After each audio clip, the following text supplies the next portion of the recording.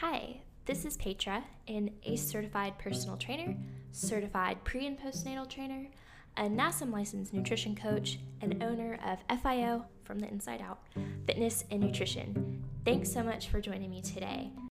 Hey, everybody, welcome to this fourth podcast episode. Today, we are going to have a bit of a two-part topic because I had two different requests from listeners about what they wanted to hear today. So we are going to start by talking about ways to be motivated, which is a slight continuation from last episode where we talked about behavioral change. And we are also going to cover how to add movement to your day if you don't have time to work out. So let's go ahead and jump right in. So motivation, it is not always easy no matter what the case is. It's especially hard to feel motivated when creating new and healthier habits. And it's even harder to continue to integrate those into your life before they become almost second nature, which they will eventually, become almost second nature. But there are a lot of things you can do to build some motivation around exercise and eating healthy. So we're going to talk about a few of them. There's actually about six or seven that I think are especially helpful. So number one, this is so important, and I don't really think it's talked about a lot, is to find an exercise you like. Fitness, just like anything else, is not a one-size-fits-all. I personally love weightlifting. It works best for me. I enjoy it. It helps me to reach my personal aesthetic goals, but I will definitely acknowledge that it's not for everybody. In fact, I would say going to the gym, in general, is not for everybody. You need to break out of that mind box that says going to the gym and walking on the treadmill or lifting weights is the only way you can work out or get a good workout in. That's just not true at all. It's really all about moving your body, and there are so many different ways that you can be doing that. You could be doing that in the form of dancing or Zumba. You could be doing yoga, Pilates, trail running, biking, kayaking or canoeing, karate classes, boxing, bar, swimming, even just taking walks around your neighborhood. There are so many options. That doesn't even touch on all of them. It's really just about finding what works best for you, what works best for your body, and just really trying to shoot for something you're interested in. If you choose one of these things because you feel like you have to, you can almost guarantee that you are not going to stick with it. You want to at least somewhat enjoy what you're doing. So number two, and I've said this before and I will say it again, get a friend to join you. Everything is way more fun with a friend, and not only will that keep you accountable, but you will most likely enjoy your workouts more with that added support. I know I have a couple gym buddies that I go with, and on days I'm not really feeling motivated, I'll shoot one of them a text, and I have a way better workout than if I had just gone by myself. So number three, keep track of your progress. Sometimes nothing is more motivating than seeing, where you started and how far you've come. And I'm not necessarily talking about just keeping track of the number on the scale. In fact, I think that's one of the worst ways you could keep track. Take progress pictures. You can keep an eye on how your clothes are fitting. You could go to, a place that has a full body analysis scale. So that's going to take into account muscle mass, body fat percentage, which is more accurate than just a basic scale. If you're lifting weights, you can keep track of the weight you're using and your strength progressions. You might even keep a journal and keep track of the mental changes that you're going through. Exercise is great for reducing anxiety. It can possibly, decrease some depression. It is just an awesome stress reliever. Not to mention it can absolutely boost your confidence. So there's so many ways to define progress and lots of different ways to track it. So kind of like with what we said before, finding something that works best for you with that. Number four, maybe you are someone who needs rewards to motivate you and keep you going. So you can plan a reward for yourself. You could say something like, if I exercise 3 days a week for a month, I'm going to treat myself to a massage, or whatever other treat might motivate you. Mine is definitely a massage or a sweet treat. So that's normally what I get if I've been doing really good. So we all have our things, and for real, sometimes the bribery actually works. Number five, change your language. We literally have the power to rewire our thinking. Maybe you are someone who has in the past negatively viewed exercise and healthy eating. You've put these things in a negative connotation, and it might be a mind rewire is necessary. So start simple, simple swap. So instead of saying I have to go work out, swap that with like, wow, I get to go work out and do something great for my body. Or instead of like, I hate that I have to eat healthier now, you could try, I am choosing to nourish my body to the best of my ability. You can even switch your thoughts from like, I have to create these healthier habits to I am worthy of putting the time and effort into creating a better and healthier life and environment for myself. So I think it's not, talked about enough that how we think and how we talk to ourselves, it holds way more power than we give it credit. So that's definitely something to try as well. Number 6 is to keep your why in the back of your mind always.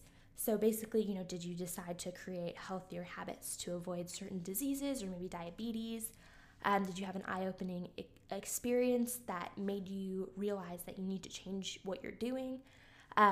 Or maybe, you just want to gain confidence, build muscle, or, just feel better overall.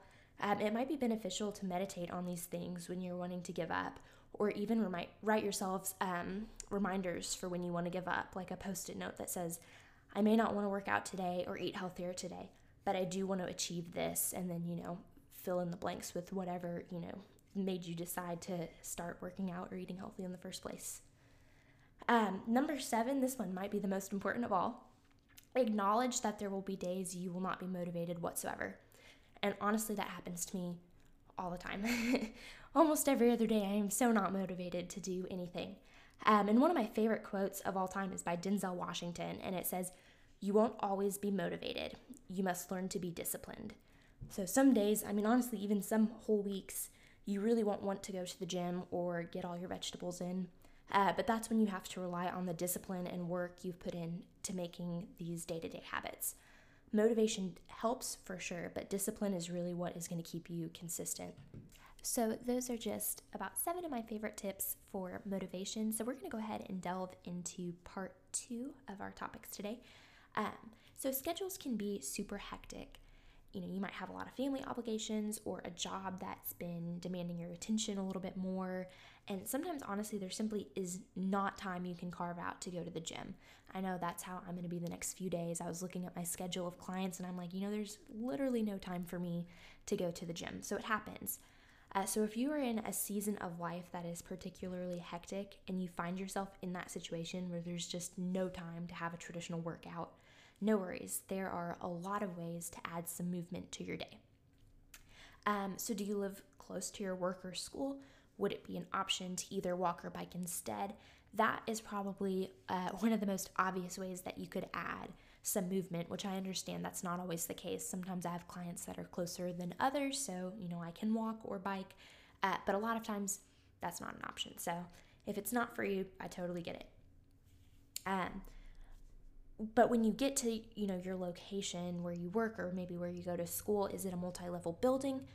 Something you could do is choose to take the stairs instead of the elevator. That's always a good option. It may not seem like a lot, but those steps will definitely add up. And honestly, some movement is better than no movement at all. So at work or at school, do you have a coworker or another classmate that you are close with? Would it be an option to maybe take lunch together?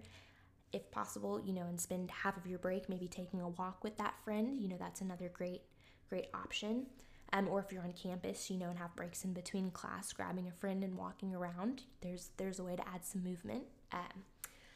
Maybe, you are currently working from home or are in school virtually. I know that's a lot of people's realities right now. You could always YouTube some quick workouts or a yoga practice during breaks or in between lessons. Yoga with Adriene is one of my favorite YouTubers, and she has yoga videos ranging from 5 minutes to an hour. So there's something for you no matter the time you have available. And stretching, especially if you are frequently sitting at a desk or looking down at a laptop, is so important, and your body will definitely thank you. Or, again, if you're virtually learning, virtually working, during any short breaks you might have, you could always take small walks around your neighborhood, or if you live in an apartment, you could walk laps around there or go up and down your stairs if you have those. If you're going grocery shopping, you could try parking in the back row for some extra steps. That's another way, you could get some movement into your day. Even doing basic chores around the house or gardening can be a great opportunity to get some movement into your day. Something we touched on in the episode about behavioral change is scheduling movement. if you know you're going to have a 20-minute gap, during your workday or your school day, start setting an alarm for that time with a reminder to take a walk or a reminder to have a quick home workout, whatever your schedule will allow you. This is where technology is especially beneficial, and YouTube, like I said before, it has so many awesome workouts for everyone. There's Zumba, yoga, at-home strength, HIIT. Literally, there's something for everybody. So once again, I had said this before, just make sure that whatever video you choose, if you choose to, go with a YouTube workout, is from an accredited and licensed trainer, because, there's a lot of information out there. You want to make sure you're getting the best. So all of these options may seem small, but seriously, even making these small changes and adding little spurts of movement to your day is better than being completely sedentary. And hopefully these changes are just to tie you over until your schedule opens up in a way that allows bigger changes to your everyday movement. So that's all for today. Thanks so much to everybody who joined me. If there's a specific topic you'd like to hear about next episode, definitely let me know. But if not, I will talk to you all next episode where we will continue to simplify health and fitness.